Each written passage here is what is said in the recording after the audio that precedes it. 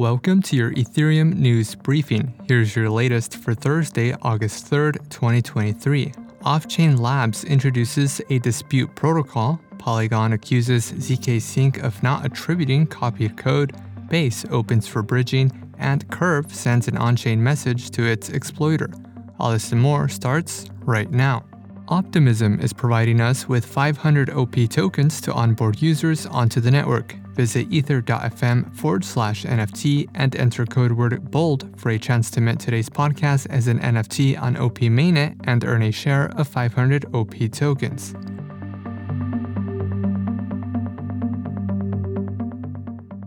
Offchain Labs introduced a new dispute protocol called Bounded Liquidity Delay, or BOLD for short.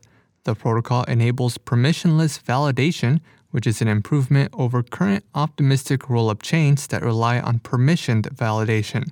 In the current system, a malicious validator can spend funds to delay the confirmation of assertions. BOLD addresses delay attacks by implementing a fixed upper bound of 7 days for additional delay on confirmations. This ensures a maximum confirmation latency regardless of dishonest behavior.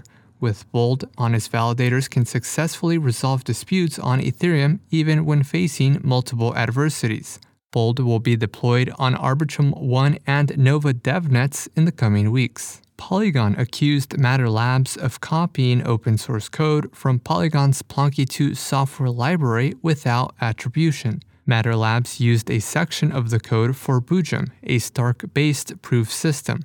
Additionally, Polygon alleges that Matter Labs made misleading claims about Plonky 2's performance. In response, zkSync co-founder Alex G directed users to the Boojum module, which states the use of a Plonky 2 implementation in the first line. The use of the copied code is also mentioned in the README file and in the Boojum announcement post. Alex noted that the code constitutes a small portion of Boojum's overall codebase.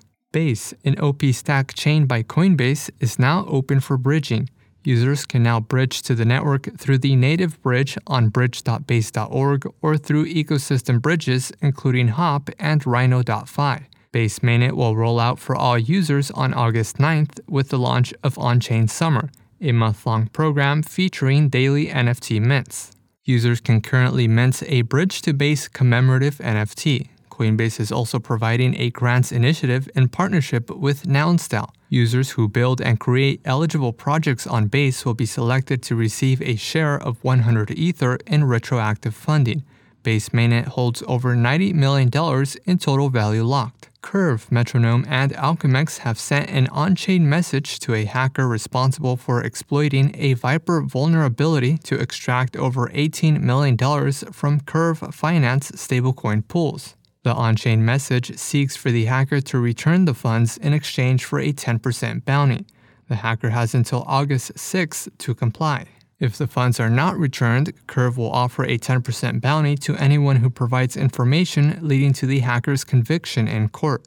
The hacker's address currently holds 7,680 wrapped Ether and 7.2 million Curve tokens. Curve also sent an on-chain message to the Alchemex pool exploiter, extending the same offer. And lastly, blockchain infrastructure provider Alchemy released a Q2 Web3 development report, outlining trends in blockchain developer activity.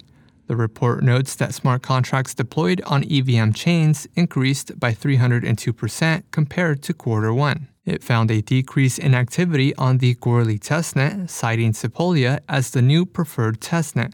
It also found a 5-figure increase in account abstraction, user operation, and paymaster volume.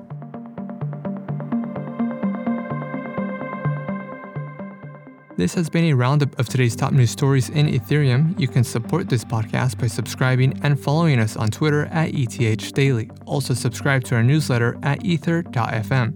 Thanks for listening. We'll see you tomorrow.